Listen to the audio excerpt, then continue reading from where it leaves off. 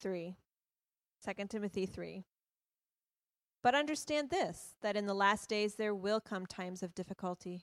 For people will be lovers of self, lovers of money, proud, arrogant, abusive, disobedient to their parents, ungrateful, unholy, heartless, unappeasable, slanderous, without self-control, brutal, not loving good, treacherous, reckless, swollen with conceit, lovers of pleasure rather than lovers of God, having the appearance of godliness, but denying its power. Avoid such people. For among them are those who creep into households and capture weak women, burdened with sins and led astray by various passions, always learning and never able to arrive at a knowledge of the truth. Just as Jannes and Jambres opposed Moses, so these men also oppose the truth, men corrupted in mind and disqualified regarding the faith. But they will not get very far, for their folly will be plain to all, as was that those of those two men.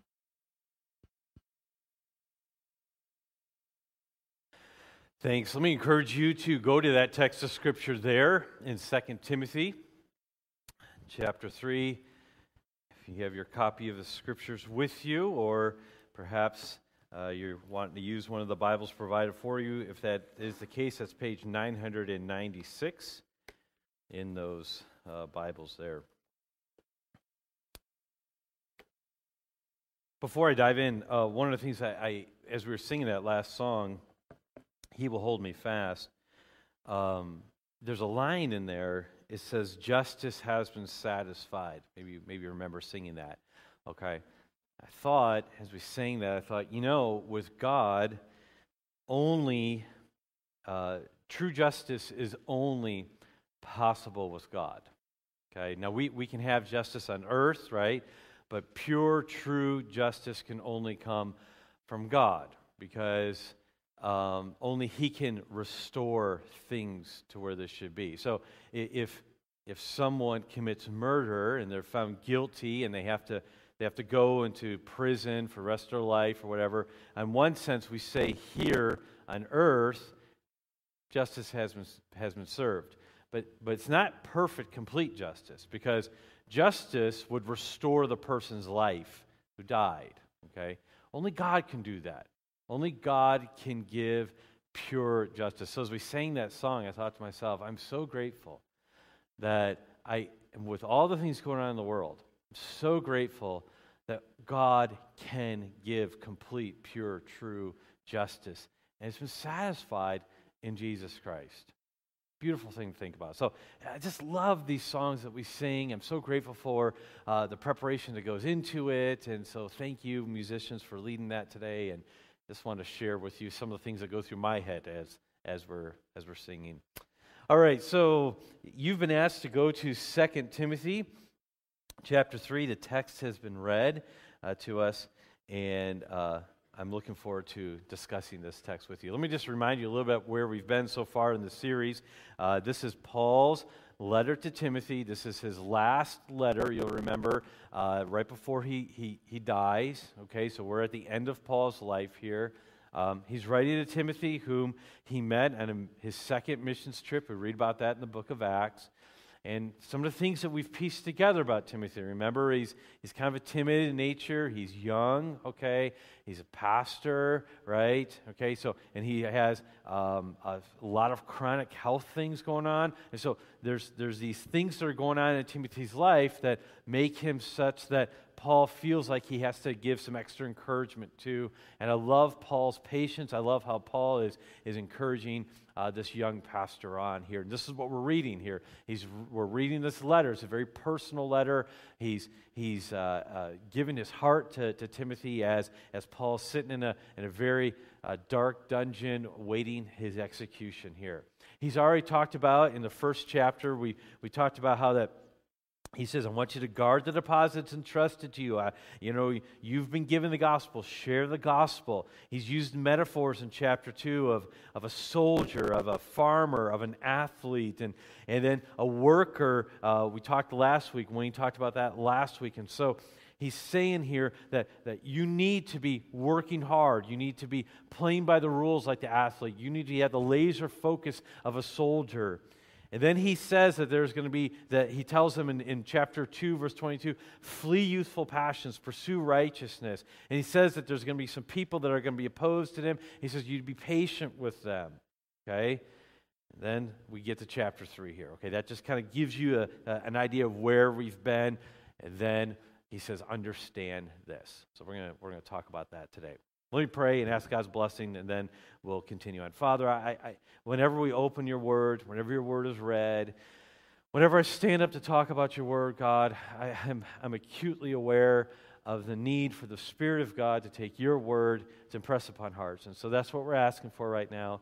I'm asking that as I communicate now, that I would communicate in a way that is biblically accurate, that is clear, and is helpful to all who are listening into my own heart, God. So we know that can only happen through the Holy Spirit, through the power of the Holy Spirit. And so that's what we're asking. So as we already said this morning when we prayed earlier at the beginning of the service, remove distractions, and may we be able to learn from you. And so we give you all praise and glory for what you're doing here. In Christ's name we do pray.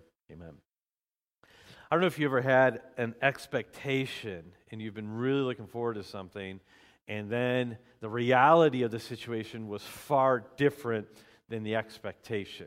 Maybe you've seen some of these, things on social media or whatever, where someone will say that they wanted to bake a certain cake, and they were, they have the picture of it, what I'm talking about, and they say, okay, here's the expectation. Then they show you how theirs turned out. It didn't look anything like it, or something like that. For me, as I was thinking about a time where I had this great expectation, and then it was just absolutely dashed. I just go back. I know I've told you this before, but, this was scarring to me, all right? I grabbed a cookie, thinking it was a chocolate chip cookie. You know where I'm going. I thought to myself, manna from heaven, here we go. And I was going to take a bite of this chocolate chip cookie, and someone in some psychotic episode decided to put raisins in instead of chocolate chips. And so you take a bite of this thinking you're going to get this semi-sweet chocolate goodness that's going to melt in your mouth, and you get junior prunes, okay? All right? It's a letdown, right? Okay, so you have this expectation, there's a letdown. Now you're saying, why are you talking about this, Jeremy? I'm not talking about chocolate chip cookies for the rest of the sermon today, but here's what I want to do is expectations, right? What should we expect in life, and particularly in the last days? Because look at the text. It says, in the last days, understand this, that in the last days there will become times of difficulty, or we could say stress, okay? So what should we expect in the last days? So I'm going to give you a sentence here, and this is what I'd like you to walk away from, if nothing else, okay? Godlessness should be expected but never accepted in these last days, okay? Godlessness should be expected, all right, but never accepted in these last days. So now I'm imagining a conversation right now that may be happening in some of your minds right now, and here's how the conversation's going. You say, in these last days, you say, do you mean that we're in the last days right now? Yes. Okay? The conversation continues in my head with you. That makes sense. With just because of Russia, Ukraine, the economy, the decline of morality in the U.S., that's why you say you're in the last days, right? No. Conversation continues. Huh? Well, we're in the last days, okay, because the last days actually started with the incarnation of Jesus Christ and will end at His second coming. That's when the last days they started. They started when Jesus came to earth, and they're going to end when He comes back. You say, well, wait a minute here.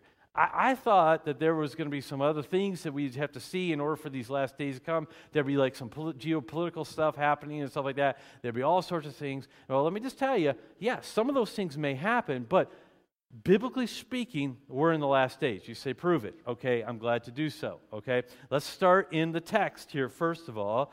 In this text, he says, in the last days, there will come times of difficulty. You say, Jeremy, that's future tense. Yeah, I'll get there. Okay, all right. So there will come times of difficulty. It says, for men will be lovers of self, lovers of money, proud, arrogant, abusive, disobedient to parents, ungrateful and holy, heartless, unappeasable, slanderous, without self-control, brutal, not loving good, treacherous, reckless, swollen with conceit, lovers of pleasure rather than lovers of God, having the appearance of godliness but denying its power. Other than that, they're pretty good people, okay? All right? But then it says this at the end of verse 5, avoid such people. Well, wait a minute here. These are the people that are going to be described that are going to be in the last days, and then Paul has just told Timothy to avoid them. Well, they have to be around in order to be avoided. So that must mean, he says, wait a minute here, we're in the last days, okay? These people are around, okay? Not just in Acts, not just here in this text. In Acts chapter 2, I won't take time to turn there, but Peter is quoting the prophet Joel there on the day of Pentecost, and he talks about the things that Joel prophesied for the last days as coming true during that time. Acts chapter 2 is another text for that. Okay, Hebrews chapter 1, I put it on the screen. Hebrews chapter 1, long ago, this is what the author of Hebrews says, long ago, at many times and in many ways, God spoke to our fathers by the prophet. But in these last days, he has spoken to us by his Son, whom he appeared the heir of all things, through whom also he created the world. You say, well, maybe he's just saying there, well, it was just in the previous days or the current days. I was saying, no, this is a phrase that's often used for the last age, okay? But if you want it even more clear, 1 John chapter 2, children, it is the last hour.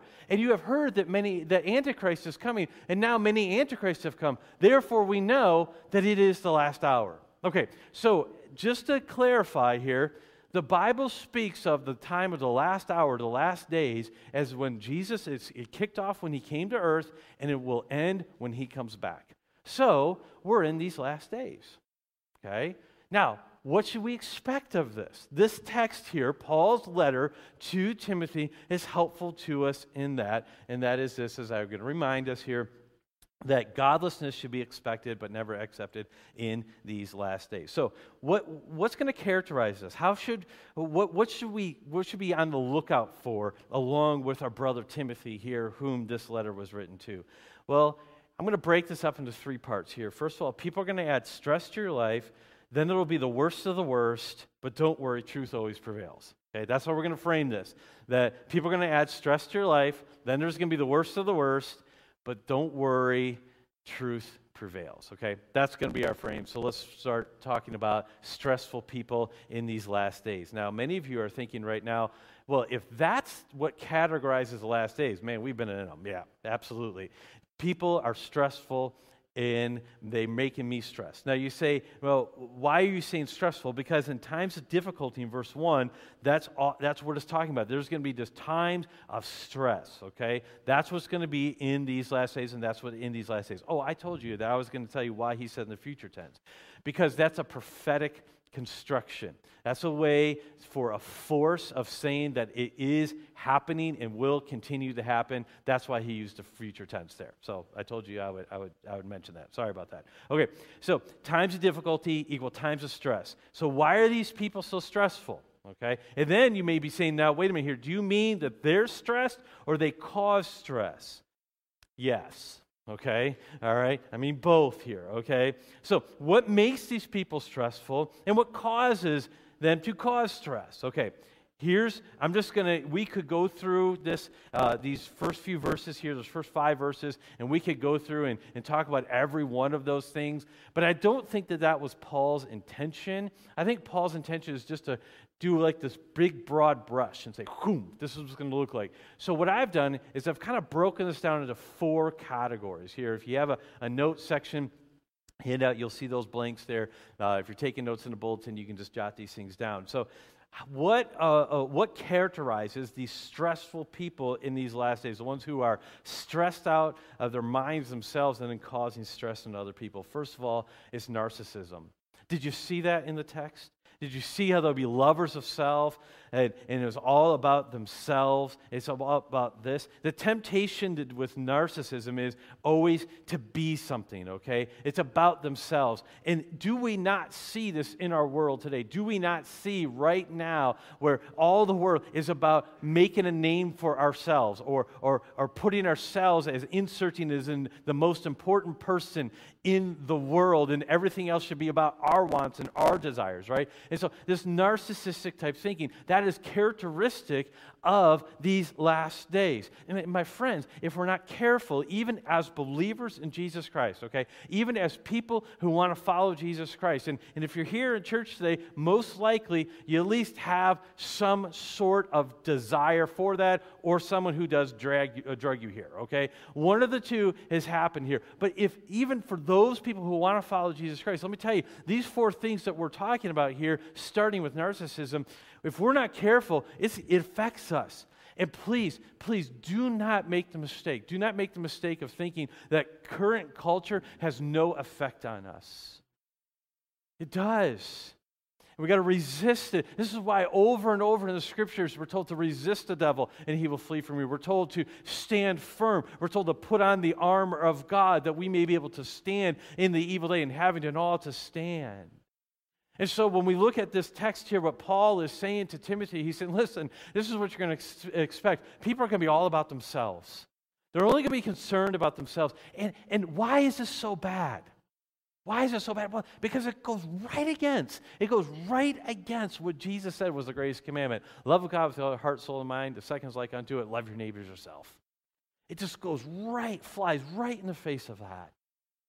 And so as we're looking at this text, it's one thing to say, okay, yeah, this is a description of the world here. Yeah, that's bad.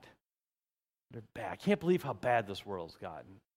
Well, just remember, this is people that were written, this is in the 60s AD that this book was written. Same is true today.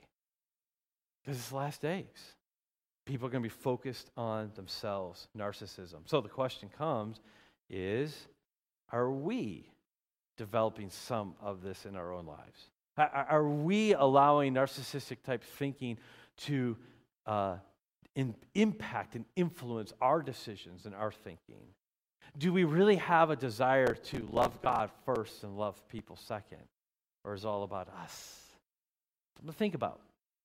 Okay, so stressful people in the last days, why are they so stressed? Because it's all about themselves. You say, well, wait a minute here. If they're thinking about themselves, why are they so stressed? Shouldn't they be at peace? Do you know how exhausting it is to keep yourself in the center of the universe? It's exhausting. And then you project that on other people. I say, how do you know that? Well, because there's been times in my life where I've stumbled into this sin just like other people. Okay? And so, stressed people in these last days, narcissism. Well, how else would I describe them looking at this text? Materialism, right? Okay? I mean, it says that these are things that they want, lovers of money, that they're lovers of pleasure rather than lovers of God. It's all about stuff. So if the temptation for narcissism was to be, the temptation for materialism is to have. Okay? So narcissism is to be, my existence. The temptation of materialism is to have. And we always want more and more things. And it's not wrong to have stuff. It's not wrong to look out for your own needs, of course. But are we the center of the universe? And even in our possessions, do our possessions have a grip on us? There's a statement that we talk about in our house that I mentioned in adult discipleship hour when we did the breakfast and Bible hour a few weeks ago, and my daughter promptly announced to everyone present that she'd never heard me say that, but we have talked about it, okay? And that is that everything we own is either a tool or an idol, okay? Everything we own is either be used for something or it's an idol that is having too great of a position in our lives. And so that's something to think about. Think about your possessions, right? Okay, reading a story, an author, well-known author, and he was telling how that he so wanted to get a new guitar, and he got a guitar, and it's a very expensive guitar that his parents bought for him. And so every night after dinner, he would go in the living room, play his new guitar, this really expensive guitar, loved playing his guitar and everything. And then one day the family's talking around the dinner table, and then the question comes up, and they said, hey, if the house caught on fire, what would be the number one thing, what would you run back into the house for? And he said before anyone else, my guitar. And he said, the look on my children's faces, you're like, the guitar? And he said the look on his wife's face confirmed the look on his children's face, right? That was not the right answer to give in that moment, I mean, hopefully the kids were out of the house, okay? We're hoping that was the case. But think about it, like what is most important to us? What is it that if we lose something, or it gets a scratch or a dent, or it doesn't work any longer, what robs our joy in that moment, right? And again, I'm not saying that it's wrong to be disappointed if something breaks or things like this, but does it have such a grip in your life that you lose your joy in that moment because what you have is no longer available to you? You see, again, it's easy to take materialism and say, yeah, those people, yeah, they're very materialistic. Or that neighbor down the road, oh, man, yeah, they're very materialistic. Whoa. Let's talk about our own hearts. Let's talk about our own selves. What are we most concerned about here? So, to be narcissism, to have materialism.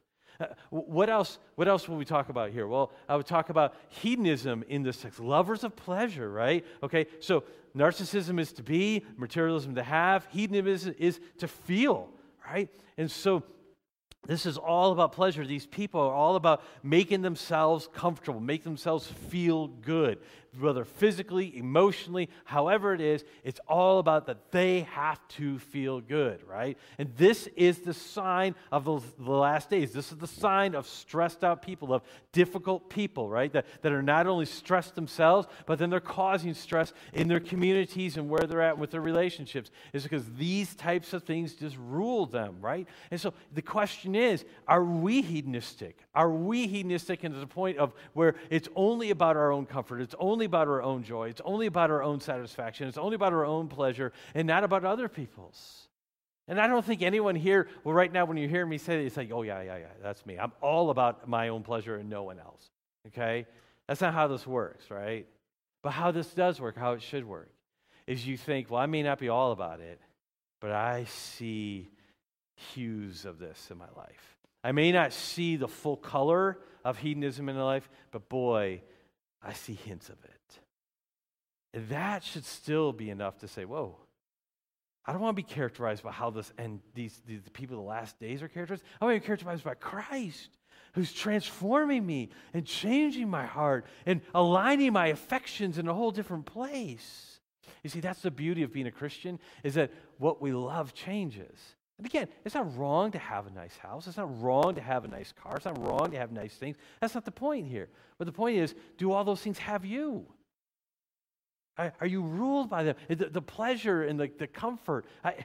There's been plenty of times where all I want, I think I've shared this before, who knows? And so here's the thing. I forget what I tell you all, okay, these stories, okay?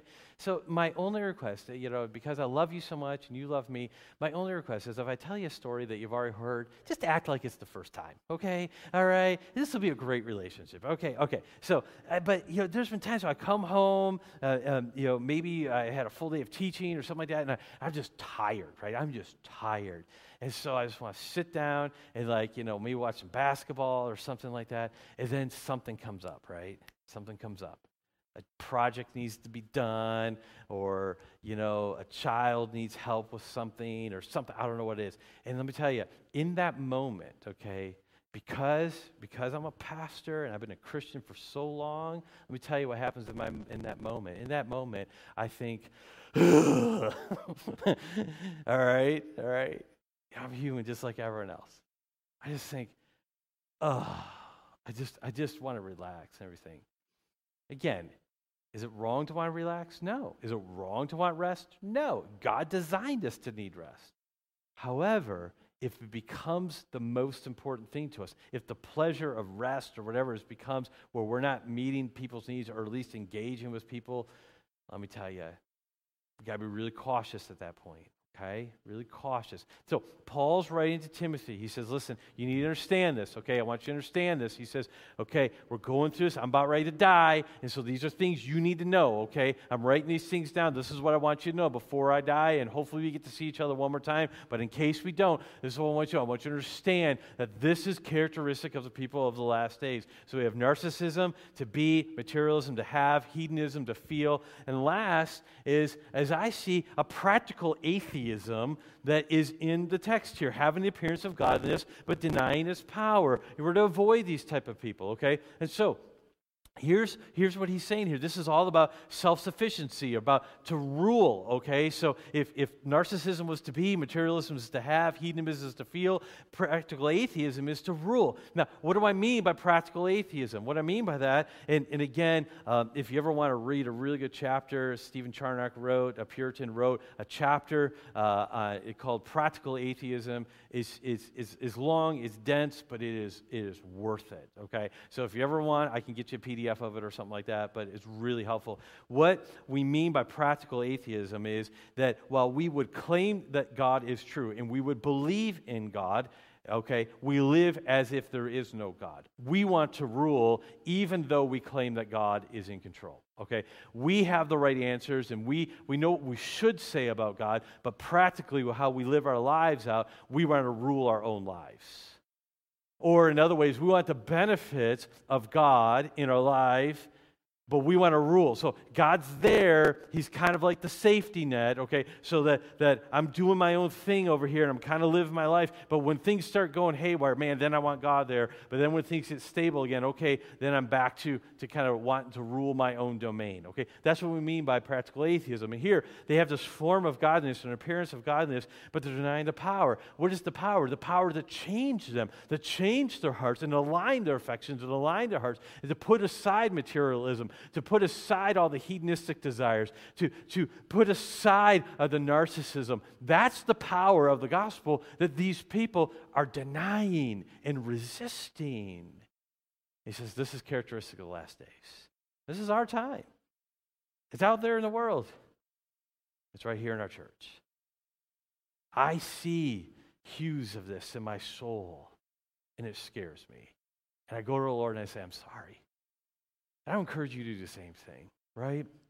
Okay, so what are we to do with these people? Avoid them. Now, why does he bring this up here? You got to remember the context. He has just said in chapter 2, be patient with those who oppose. God may give them repentance. Be patient with them. But then he says, but understand this. So he's coming to the point of saying, yes, there are times to be patient with people. There are times to just put up with and endure people. But then he says there's also people to avoid. You say, well, how do you know the difference? Spirit-led decisions, right? And so here he says, avoid these people. So he's balancing the instruction he gave at the end of chapter 2. And so he says there is a time for patience, but there's also a time to avoid. And so we look at why is narcissism, materialism, hedonism, practical atheism so wrong? Well, it's not wrong just because they're annoying and they cause people to be annoying to us, but because they are against God in his order. And so, as I've said before, we'd be naive to think that those four characteristics never worm their way into our lives. So, ask yourself some hard questions. Where do you see narcissism? Where do you see materialism? Where do you see hedonism? Where do you see practical atheism in your life? Those are things that you should be kind of wrestling with, okay? Wrestling with them, it'd be a good thing for you to wrestle the Lord about. Okay, that was point number 1, the longest point of the sermon. Don't worry, I got the clock. Okay, all right. Number two. We said that there's stressful people. Now there's the worst of the worst in these last days. Now, what is he talking about here? Well, look, he disguises. He says, for among them, verse 6, who's the them? The them are the people of verse 2 that he's in verse 2 through 4 he's described. He says, but among them are those who creep into households and capture weak women burdened by sins and led astray by various passions, always learning and never able to arrive at knowledge of the truth. Okay? So we have among these narcissistic, hedonistic, materialistic, practical atheist people, we have the worst of the worst. We have that they are creeping in, and they are trying to bring people. They're predators. They live out their narcissism. They live out their materialism and their hedonism and their practical atheism. They live it out at the expense and on the backs of weaker people. They oppose the truth. And then he compares them to Jannes and Jambres in verse 8. You say, who's that? I don't remember that. Those are people, those names are not listed in our Old Testament. Talmud writings have it. Other extra-biblical sources have this. Church tradition has it that these two individuals, they were the two magicians. When Moses, remember the story, when Moses is going before Pharaoh, and Moses is saying, hey, let my people go, and he has his staff, and he throws it down on the ground, and it becomes a snake to show the power of God. Remember this story, okay? And then but then the Bible says there's two magicians there as well, and they have staffs, and they throw them down, and they do their magic, and they become snakes as well. And so it's like, see, we can do everything you want. And I love the next part of the story. Remember what happens? Yeah. Moses is a snake, the staff there. He looks at these other two, and he's like, boom, and they eat them. He eats these things. Imagine watching that. I mean, I hate snakes anyway. I mean, snake comes on the stage here. I will be a great leader and run for the door, okay, all right. So you got this snake, Moses eats him, then Moses picks this thing up, becomes a staff again. Those two magicians that Moses showed up there, that's Jannes and Jambres, okay, all right. So probably these two dudes are happy that they weren't listed earlier in Genesis, right? And then they're like in Timothy, like, why'd you have to mention our names? Thanks, buddy. But, okay, so just as they opposed Moses, he's saying that that's what these people are like, the worst of the worst here, okay? They're disqualified. So they're preying on people, the worst of the worst. Now, who are these people that he's talking about here? All right? Some of you have been waiting for me to get to this part here. For among them are those who creep in the household and capture weak women, burdened with sins and led astray by various passions. Who's he talking about here? Okay, we need to be very careful with this and see exactly what he's saying here. This is not a statement about women in general, right? This is a statement about certain women. He's very clear. These are certain people, and he describes who they were, burdened with sins and led astray by various passions, always learning and never able to arrive at knowledge of the truth, okay? So these are certain women that Paul knew about, very possibly the women that he referenced in the first letter in 1 Timothy. If you're reading chapter 3, I believe, of 1 Timothy, you see how he talks about some women in that context as well. Could be the same thing, same women there. We don't know for sure, okay? But these are ladies in hardship, and how are they described? They're burdened with sin and various passions. We don't know their background. We don't know what these sins are, but the way Paul is describing them is that these are women who are dealing with a guilty conscience for past sins, and they're burdened by this. And it seems that they want to relieve the burden. And so they're trying to find truth. They're always looking for it. And they're trying to figure out how they can get this guilty conscience away from them. And they're looking for it. And then these people, the worst of the worst, they come in and they're teaching different gospels. And they're doing things. They're leading them astray in this. And Paul says this is what's going to happen here. And he's using current events in the church that Timothy is pastoring and saying that's what's happening.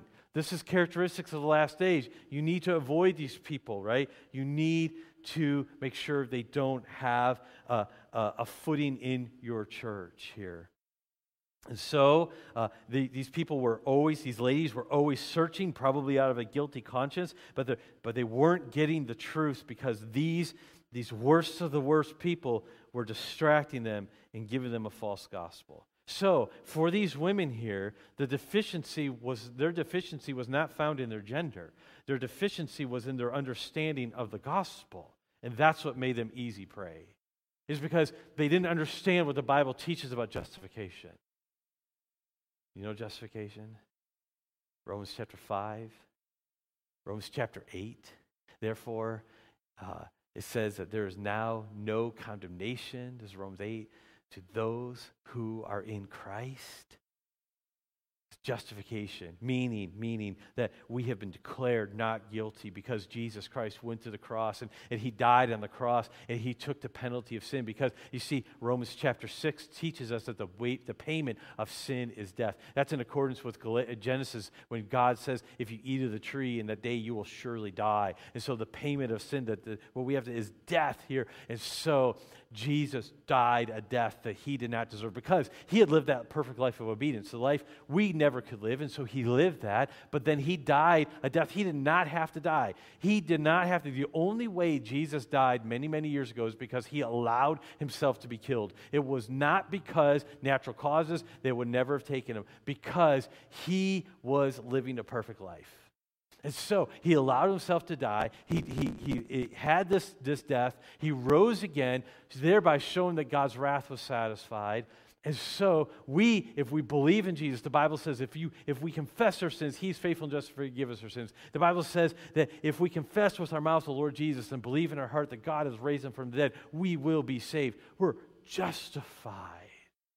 But when we forget that, when we think that we've got to live a certain way in order for God to accept us, we're going back into where these ladies were at. They're trying to get God to accept them and try to clean up their lives to the point of always searching. But then I'm just telling you, that's always going to lead to disappointment. It's always going to lead to being unsatisfied. Because only what Jesus did on the cross is truly what is satisfying. And so that's the gospel that Paul was preaching, saying, Timothy, make sure they know this, right? So we're the worst of the worst here. Preying upon people who have a wrong understanding or deficient understanding of the gospel. So we have stressed out people and causing stress in the last days. We have the worst of the worst, but then he ends with hope. And he says, don't worry. But don't worry. Verse 9, he says, but they will not get very far, for their folly will be plain to all, as was that of those two men, talking about Jannes and Jambres. He says, truth has a way of prevailing. Don't worry about it. And haven't we seen that in our own lives? I mean, I was thinking about it in my own life of all the false teachers that I've seen rise and fall. And some of you can remember some of these. I remember one particular example. Several years ago, there was a preacher from California who kept predicting when Jesus was going to return. They had this huge billboard. Maybe some of you remember this. This has probably been, I would say, around 2010, 2012, somewhere around then. And he kept having all these billboards everywhere, all over the United States, and the exact date that Jesus was going to come back. And he was just preaching a false gospel and things like this. And I remember the date and time when I don't remember the exact date and time, but I remember when it came up that he said that it was going to happen. I happened to be in Washington, D.C., right? Okay, and I was with a friend, and we were walking in D.C., and I said, well, at least if this guy's right and Jesus does come back, there won't be a crowd here. There won't be a crowd going. All right, maybe you'll get that joke later. But the point is that obviously it didn't happen. It didn't happen, okay? And I've never heard from this guy again, right? He was very embarrassed, and he came back with another date, and then that didn't happen. Then we've never heard from him again. You know, people, these false teachers, they rise and fall, right? And for a time, it seems like they are preaching, they have a following that can't be competed with anyone else. Just give it time. Truth has a way of prevailing. So regardless of any current situation we have, Jesus wins in the end. Even when you see false teachers prevailing, know that their time is short. So, let me conclude here. Don't expect the world to get better, okay? All right? There might be times of peace, but overall the world is marching away from God, not toward God. And that makes our evangelism so much more necessary, that we need to tell people about the truth, right? Because it's getting more and more difficult. But at the same time, while that seems depressing, false teachers will become obvious according to this text, so we avoid those teachers. So the question is, you have to think about, how do you recognize a false teacher? Are you in a place where you could recognize a false teacher?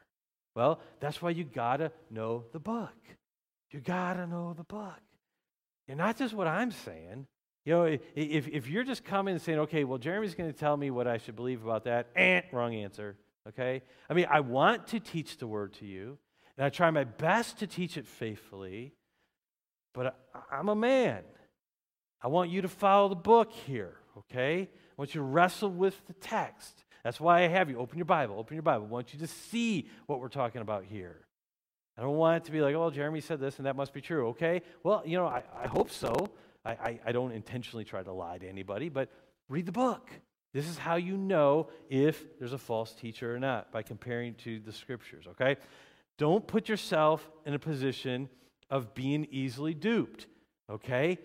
Believe the gospel. Let the gospel change your life. It's not about gender. It's about understanding the gospel. That was the situation here, okay? Truth prevails. Don't lose heart. I want you to think about this, how Paul ends this, that truth prevails. How would this week look different for you if you truly embraced that reality? That truth prevails. God wins. How would this week look different? Now, I can't answer that question for you. I want you to wrestle with that.